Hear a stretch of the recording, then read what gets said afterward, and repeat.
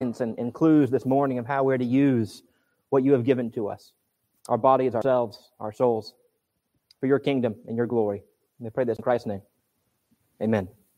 So I've given a handout here, and like last week, instead of giving you the actual, nuggets of wisdom and insight, I gave you the Proverbs. Because really, part of our task is to study and to look at and say, hey, what does each individual proverb, or what do the Proverbs talk about when they talk about these topics? If I just gave you the nuggets, you wouldn't learn. We would not advance as much in analyzing and studying and understanding what the Bible says about these really annoying topics. That's part of the issue for us, is that we don't like to discuss these sort of things, or we come to it with a very simplistic view that, hey, God wants me to be happy, therefore I should get money. Or we read, for example,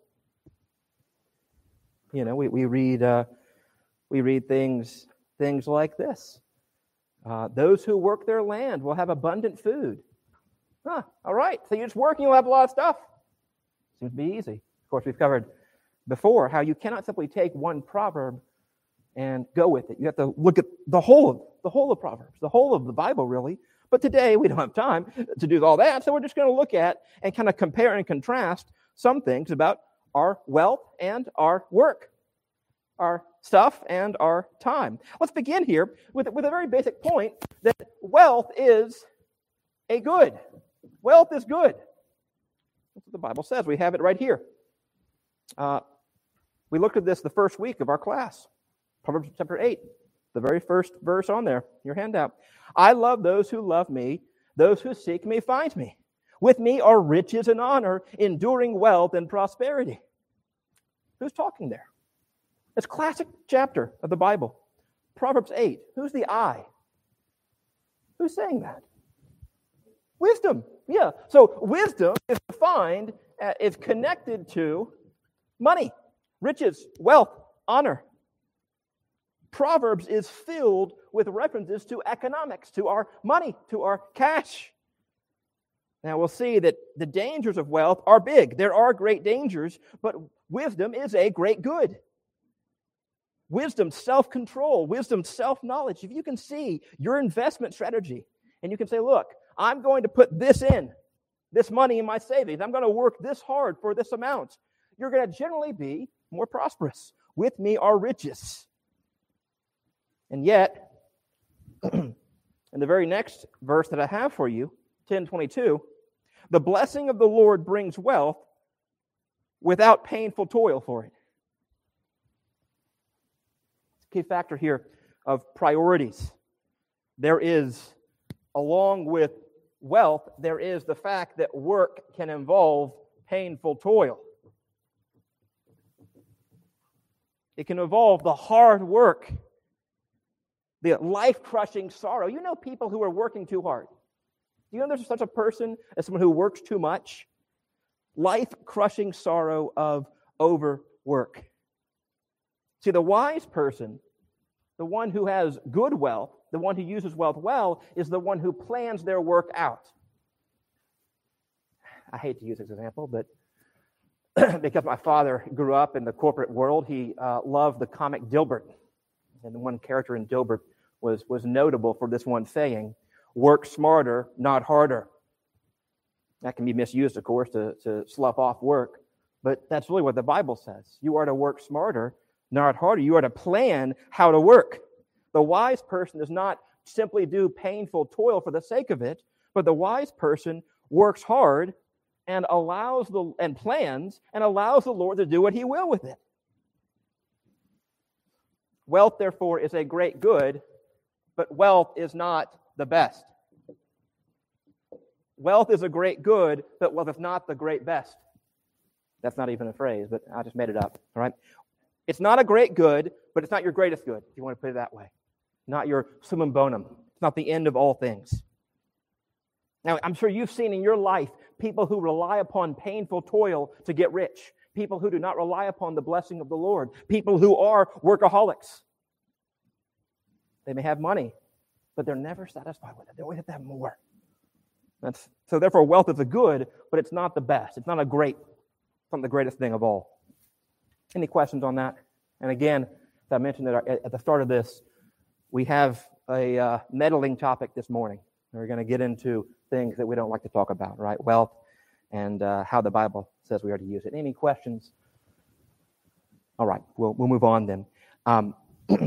Wealth is a good, but it's not the greatest good. Second, Proverbs talks to us about how we are to work. It talks about how we are to work and hopefully work well. This is 28:19. Those who work their land will have abundant food, but those who chase fantasies will have their fill of poverty. What does it mean, do you think, to chase fantasies here? What would that look like in terms of work? What's the kind of person who chases a work-based fantasy?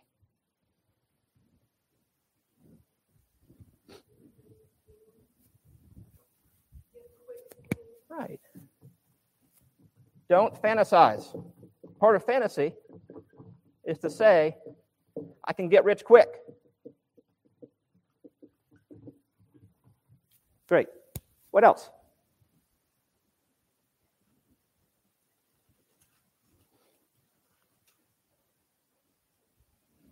This is 28, for example. 28, verse 23. Whoever rebukes a man will afterward find more favor than he who flatters. 25. A greedy man stirs up strife, but the one who trusts in the Lord will be enriched. Right? Part of fantasizing about wealth is simply the idea of being greedy. If you are greedy, you will think about money all the time. You'll be obsessed with it, and that will ruin the relationship you have with people. It can do that. Verse 28:22. A stingy man hastens after wealth and does not know that poverty will come upon him. A stingy man. It's interesting. Part of the fantasy is actually not just greed, but stinginess. If you are stingy with your money, one of the basic principles we're going to see today is that there's a great call in Scripture, especially in Proverbs, to be generous. The opposite of the generous heart is the stingy heart. If you're stingy with what you have, the Bible says you run after wealth, but you also don't know that you'll be poor eventually. If you're not generous, if you're stingy, one day you will actually become poor. Again, these are general principles, not absolute laws. So what we have here is a picture of work. Those who work their land have abundant food, but those who chase fantasies will have their fill of poverty. Getting rich quick, greed, stinginess. Of course, we can look here as well at gambling, playing the lotto, very popular ways that we have in our day. The kind of sins that we don't really talk about, but part of the issues that we face as those who have to work. Let me move on here then. 26:10. Like an archer who wounds at random is one who hires a fool or any passerby. Part of working well in the Bible is realism. You have to be realistic about people. This is one that typically we say, yes, thank you. I like that. I want to be real about people. And there's truth here. Wealth can come through hard-nosed, deliberate, careful realism. So, for example, if you look at 27, 23, and 24, which I have here in your handout, be sure you know the condition of your flocks. Give careful attention to your herds. You also don't have flocks. Some of us do have flocks and herds, and go out and examine the cows and the calves and all that. But look at what the principle is. For riches do not endure forever, and a crown is not secure for all generations. The point is that you should not be smug about your wealth. Part of the danger of wealth is not just lacking realism, but being smug about it. There's a smugness that can occur when you say, I've done it. I've got the money. Of course, I think many of y'all were around in 2008 when the markets crashed and the mortgages had their problems. Not everybody anticipated that one. Hard times may come that you cannot control. You're not the Federal Reserve. I'm not either. We cannot control the national level, the interest rates, the social issues. We can't control that. And so realism says, know your own stuff, know your own flocks, know your own source of income. What's interesting here, of course, in this 26:10, it's not just a fool. I think everybody knows that you don't want to hire somebody who's a fool, but there's also this language of a passerby. What does that mean? That means, in other words, just employing somebody without performing due diligence, without doing background checks, without talking to references, without getting an accurate picture. Wisdom combines both this classic realism with the reality that ultimately God gives it all. God gives you wealth. So the Bible combines good business practices with the reality that God is the giver of everything. That's a really interesting way of putting things together, because I think in our world, we like the realistic business practices. We know what's good business sense. But our danger is that we forget that God is the one who gives the blessing. That's what Paul says. That's what Paul says the way the New Testament church works. I planted, Apollos watered, God gives the growth. God gives the spiritual growth. God also gives the economic, the physical growth as well. And yet we are called to be realistic. Questions on any of that? Yes, sir. Absolutely. You can be as clever and kind of you can know all the ways that Harvard teaches business practices and yet never account for God. Yeah, absolutely. Good point, Jim. Last thing here on working well, 22:29. Do you see someone skilled in their work? They will serve before kings. They will not serve before officials of low rank. Now, this can be misused. Let me just be clear. This is one of the more misused texts you have. Somebody thinks they're a hotshot, and they say, I'm not going to be under the lackeys. I'm not going to be a lowly slave or a servant. This is what people say before they go to get a raise, before they go in to get a promotion. They say, look at my job. They may be right, they may be wrong. But this verse should not be used as an absolute law to say, I demand, right? That's that pride thing we just talked about. However, there is a basic principle. This word skilled means experienced. And now, that doesn't mean that you've been working for 30 years in your job. It means rather that you have the ability to have high craftsmanship at your job. The ability to do such excellent work that kings and queens will be in demand, that people will look to you and want you. And yet, just a few verses after that, 23 verse 4, we find this. Do not toil to acquire wealth. Be discerning enough to desist. There's a danger here in that we should not trust in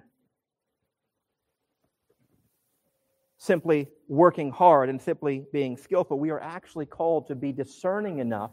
Part of wealth is having the discernment to know when to stop. The discernment to not simply trust in your own skillfulness. And the lesson here is not to value success, but to value workmanship. The key point here, and this is what we see, I think, in craftsmanship. We have one of our dining room chairs that needs to get fixed. And we've used it. Some of y'all have sat on it, and not because of y'all, but because of us. It's creaking a little bit. We need to get that repaired. What are we going to do? Well, I'm not going to repair it. You know what happened if I repaired it. It would not end well. I'm not a skilled craftsman. We're going to need to call somebody up. And you know what? They may take it to a workshop. They may go and have to fix it at their little carpentry place. I don't know. I'm not a carpenter. But I want somebody, and you want somebody who's skilled. And I would hope that they would take pride in their work. The same is true for all of us. We are here to value. The Bible says, value far more the skill at which you do something than the amount of money you get for it. It's what Paul says in Ephesians 6. Serve wholeheartedly, as if you were serving the Lord, not people. Of course, this is the problem, because for some of us, we feel like we're not doing skillful work. We're doing, we're a cashier. We're doing low-paying work. We don't feel like we're really doing much at all. How do you connect this call to be skillful, with the reality of mundane, corporate, retail, boring, meaningless, seemingly work? How do you connect this call to be skillful with the fact that a lot of people, they're just working to get by? I don't have an answer for you, by the way. I'm curious to see what y'all's thoughts are as Christians. How do we connect the fact that God calls us to work skillful with the fact that, ladies, many of y'all are just driving people around for half the day? So, what do you do with that? Whatever you do, you're working with the Lord. Drive the truck with the Lord. I think that's very wise. That's good, Mike. If I can elaborate upon that, part of the goal is to have that God-centered vision of things. That you're not simply working at, the shop. You're not simply doing the scut work. You're not just vacuuming. It's a hard thing for me, by the way, when I vacuum, because I just want to get it done. And we have plenty of dog hair that needs to be vacuumed up. It's a continual process. But one of the things that allows me to not get so angry at it is to see that the work here is bringing order and bringing cleanliness to a home. It's resembling what God does with my soul. He cleans up my soul. Ought I not, therefore, to clean up what God's given to me? Greg.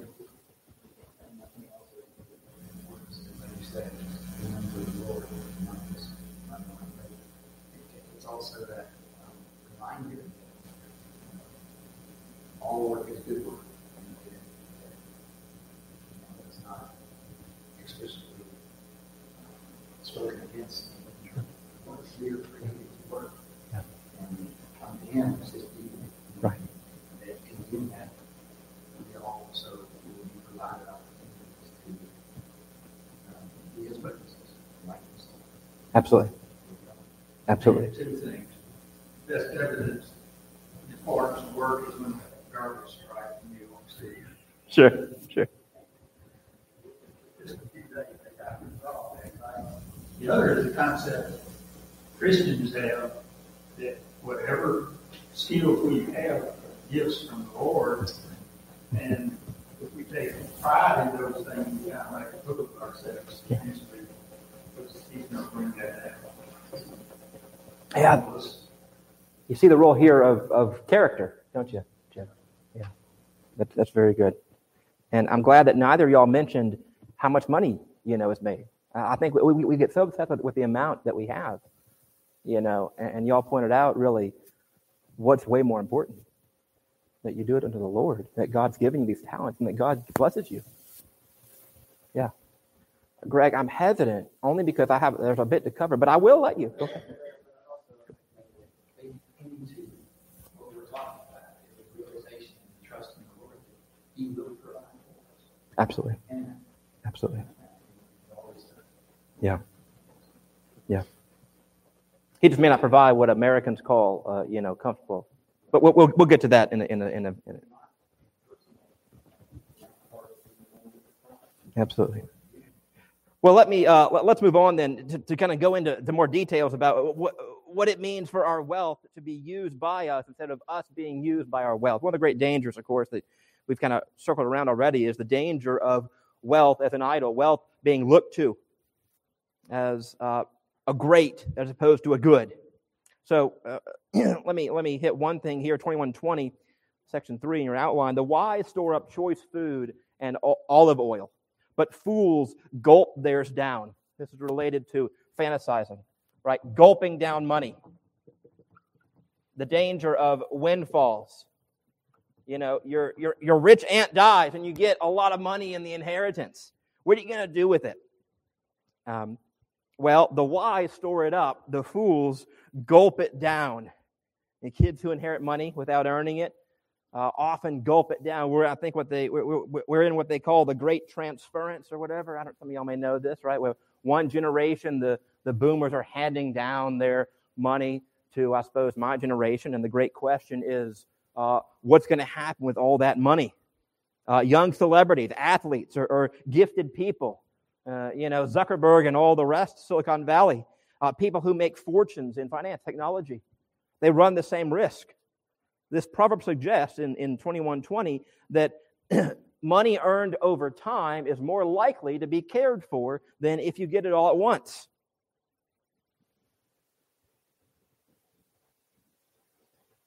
And yet, of course, all things are possible, right? Just because you get a windfall does not mean you are destined to use it stupidly. You're not destined to gulp it down. It's a possibility. It's a higher possibility than if you earn it over time. Let me move on then to 2017. Food gained by fraud tastes sweet, but one ends up with a mouth full of gravel. There's a danger in wealth in that it can make you dishonest. You can be a fraud. You can get it in different ways. Money has the power to corrupt your integrity.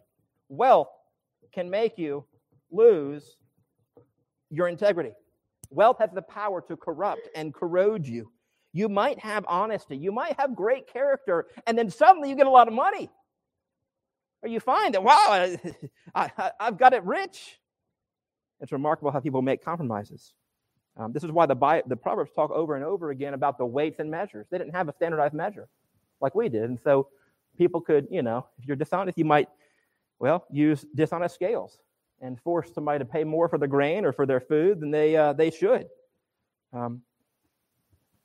And you just go to a store. You just go to a grocery store and look at how many things say they're 100% authentic. How many things tell you, don't worry, this is really good. You think of dishonesty in advertising, kind of business practices that seek to scam those who are naive. Money has the ability to make us dishonest. Has the ability to make us dishonest people. 11:26, next point.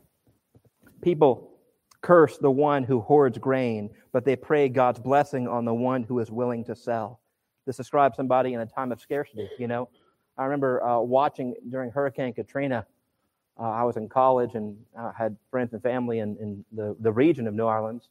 And I watched people not just looting, not just taking things from stores, but I watched folks then sell them online or sell them to others. I heard stories of people charging exponentially more when there's not much food. That's illegal. There's a man who holds on to his stuff to raise the price higher. Again, that's technically not wrong. I mean, technically you can charge in a capitalist society. You can charge what you want to for it. But you're cursed. The proverb says, people curse the one who hoards grain, but they pray God's blessing on the one who is willing to sell. This is the danger of acting as if the bottom line is the most important thing. This is the danger. If I can, I shouldn't say this. Y'all may tar and feather me, but I will say it. I feel like I have to. This is the danger of assuming that the ultimate thing in life is a free market economy. It's not the ultimate bottom line. It's not money. There's a deeper bottom line. And the deeper bottom line is that God has given, what you all said before today, God has given this to us as stewards. We are to be stewards. There's another bottom line. And this points to the fact, this proverb here points to the fact that you're not simply out for yourself, but the way you handle your money affects the community. It affects other people. This is behind the constant call of Scripture to be generous in your dealings. It's why the very next proverb, 20:14, it's no good, says the buyer, then goes off and boasts about the purchase. Money doesn't just make you dishonest, it can also make you a ruthless person. You can become ruthless in the way you deal with people. You become ruthless. You can, some might say this is simply sharp dealing. You say, you act like it's not a good thing. You act like what you're about to buy, the car, is a real clunker. You pretend, when you go to the used car lot, you pretend to say, I don't really want that one. So you get a better deal. I mean, isn't that just clever bargaining? Isn't that just wise, sharp business practice? Well, What we have in this case is a heartless individualism, a heartless idea that says, my money is worth more. I don't care about other people. This is actually the complaint Christ gives against the Pharisees. Luke 20:47, what do? They devour widows' houses. We are called to not take advantage of people who are particularly vulnerable when it comes to our money. But money has the power, it has the ability to be so seductive, it makes you think that acting ruthless is a good and godly thing. I'm just trying to get the most I can. I'm just trying to care for people. I'm just trying to be, somebody who's not taken in. I don't want to be a sucker. The Bible says Christ was, in a sense, a sucker. He got the raw end of the deal from our point of view. He died. And yet, of course, he is honored and glorified by God. Money has the power to make you think that ruthlessness is normal. Comment on that.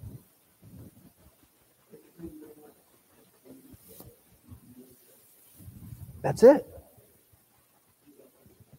Well, I'm sure it's Hurricane Ian. I'm sure people are doing that right now in Florida.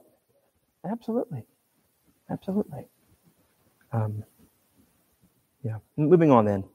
11:4.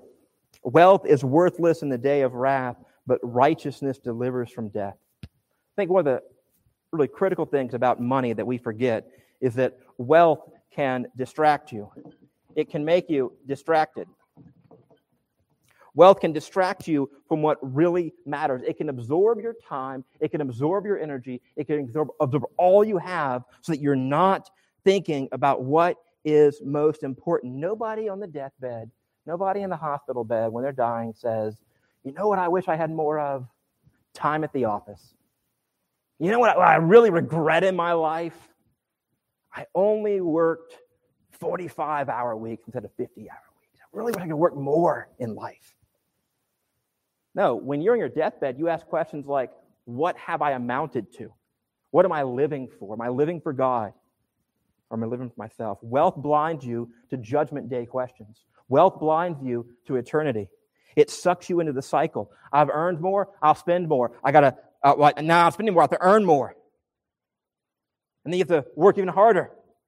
It has the power to make you far too busy with things that are not that important. It is, of course, what Christ says. So much of what we have in Proverbs is what Christ says later on.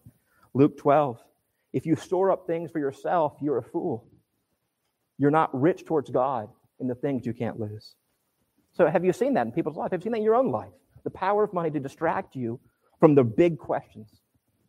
The way of focusing on it, worrying about it, being anxious about it. Does that distract you from God, from others?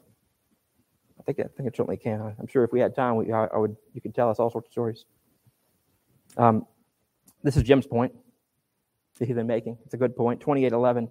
This next point. The rich are wise in their own eyes. The rich are wise in their own eyes. One who is poor and discerning sees how deluded they are. What can wealth make you? Wealth can make you proud. And by extension, blind. Money can make you proud and blind. Not just distracted, but you can think, I've done so much. I've worked so hard. I got this nest egg. I've stored it up. I've been smart. I've worked hard. I've been in the right place. But if you think about it, there are a billion factors outside of your control that control your money. I've already mentioned a few. You're not the Federal Reserve. Just thinking on a very horizontal earthly plane. There are plenty of economic factors that, with all of your work, you cannot control. And so what do? We become wise in our own eyes. You put too much faith in your instincts. You stop listening to other people. Making money does not make you a great judge of character. Just think of all the rich people who are so self-centered. You watch the shows. Not that I do this a lot. I don't like watching, but maybe y'all do. You watch the shows and they go into the houses and they talk to the people. And they're so happy to show you their new, swimming pool or whatever, the bowling alley, and they have in their home. And you just see this person is so self-absorbed. They're so obsessed with themselves. And we lap it up because we think that they're great people, but they're not. Bernard of Clairvaux, the old medieval theologian, said this: to see a man humble under prosperity is the greatest rarity in the world. To see a man humble under prosperity is the greatest rarity in the world. The danger of wealth is that we tend to say, who's God? I've got all this done. Who's the Lord? I've worked hard. Of course, Christ himself says in Matthew 6, Sermon on the Mount, you don't feed yourself. You don't clothe yourself. God feeds you. God clothes you. The birds don't feed themselves. God feeds them. The flowers don't clothe themselves. God makes them beautiful. God does not to kind of let you just do it all on your own. And of course, that's even more the case spiritually. You think you've saved yourself. You'll be proud. Be proud. You won't receive grace. Comments, questions? When we begin to kind of wrap it up here, let me go ahead and look here at the last three, and then we'll finish that up. The wealth of the second and third to last are paired together. That's deliberate, by the way. 10:15. The wealth of the rich is their fortified city, but poverty is the ruin of the poor. Why can wealth do all these things to us? Because it's powerful. The wealth is a fortified city. The wealth of the rich is safe and secure. In the old days, when you had a wall around a city, it was safe from the raiders. It was safe from the invaders. The rich people wanted to live inside the walled city. The poor could not afford to. The city dwelling was high status. But this verse does not say the rich live in the city. It says the wealth is the city. The wealth becomes all that they are. That's why Christ tells the parable of the rich man and Lazarus. The rich man was given all he had in this life. That's why it's called the rich man. He has no name. He has no identity beyond his money. But for the wise, the fear of the Lord is their treasure. And he is most precious. So, compare that with the next one. The wealth of the rich is their fortified, 18:11. Fortified city. They imagine it a wall too high to scale. This goes back to fantasies. What wealth does to us, it attacks not just our work, it attacks our imagination. It makes us think about all the ways we're going to be safe. I have this amount of money in my account. I'm set. I can finally be okay. I've saved up this much. Or I've set aside this amount for my kids. They're going to be safe. They're going to be secure. Finally, I can rest. It'll be a wall too high to scale. Money will protect you from invaders. It'll protect you from evil things. It'll protect you from what you fear. And the reality, therefore, is that we don't fear God. We fear losing our money more than anything else. This is why Christ says, where your treasure is, there your heart will be also. And this is a challenge to all of us. This is convicting to me as I prep for it, and I hope it's as well a little bit convicting to all of us. What breaks the stranglehold that money can have on us? Yeah.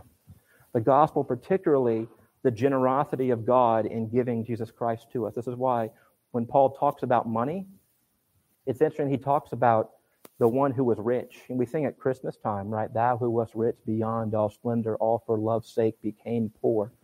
Or if you're cool and use the old language, became as poor. That's not the point.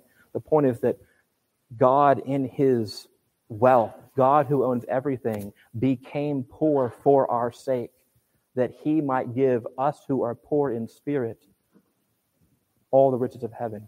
When you begin to grasp that, all of these things that wealth could make you, you begin to see as the danger.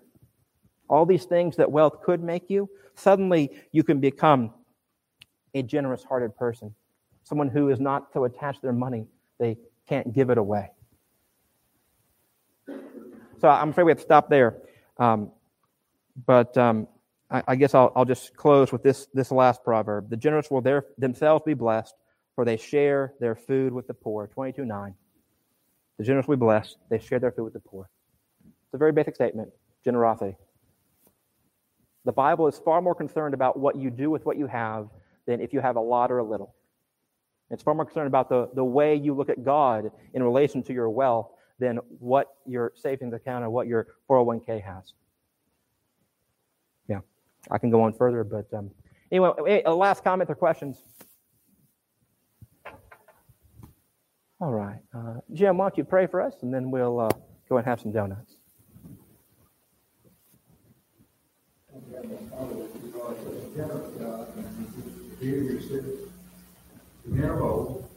I was